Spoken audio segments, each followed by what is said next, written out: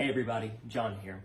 At Generations Church, we're everyday people who are committed to expanding God's family because of Jesus for generations to come. Today, I'm going to be sharing our daily devotion today. And we're going to be reading out of Hebrews. And after we kind of go through this scripture together, we're going to share some reflections. And then I'm going to read this prayer that we have. And it's going to be listed up in the description of this. And I encourage you just to read this along with me as we go about our everyday lives. We're going to be reading in Hebrews 4:14 through 16. And it says this: "Since then we have a great high priest who has passed through the heavens, Jesus, the Son of God. Let us hold fast our confession. For we do not have a high priest who is unable to sympathize with our weaknesses, but one who in every respect has been tempted as we are, yet without sin.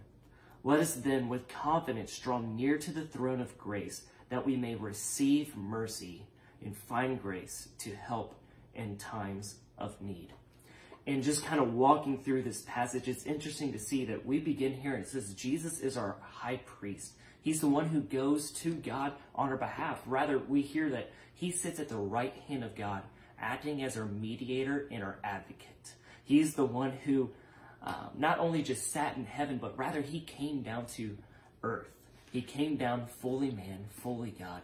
And he came here and he was tempted in every way we are. He experienced the everyday life in which we experience. Well, maybe not the technology and stuff we experience today, but you get what I'm saying. He walked where we walk. And he truly lived a perfect and righteous life. And he chose to be a righteous sacrifice on our behalf. He didn't deserve to die. He didn't deserve to go to a cross, but he willingly chose to accept that, to do that for us, for those who are undeserving, who are unwilling to do that. And in that, we are able to have confidence and boldness because we have a God who came to us and is sitting in heaven right now, mediating on our behalf, saying, it's okay, I love them, and I still want to extend my grace and love. And I know it's sometimes tough to have that confidence and boldness. I know I especially have that in moments, especially when right after I just messed up and it's like, oh, I have to go to God and say, God, I know I didn't handle that situation right. Or as Kyle was talking about this weekend, that monster inside me came out in this moment. And God, I need to come and just lay that before you and confess. And it's sometimes tough because we go with this guilt and shame and it sometimes lingers with us. But rather we're told here to have confidence and boldness. And that when we bring that confession, that it just stays there and not to carry that guilt and shame into our everyday lives, but really to just take it to the cross and leave it there because Jesus has already atoned for that. He has already been our sacrifice who's helped us cleanse whatever sins we have in our past, in our present, and in our future.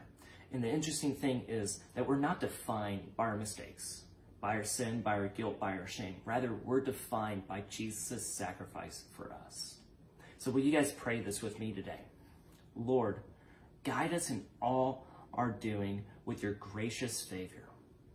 We need you to sustain us. May we live for you by mercy.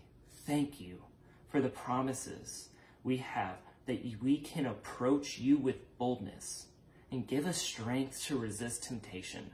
Help us be examples of people who seek to follow your way in every area of life. Amen.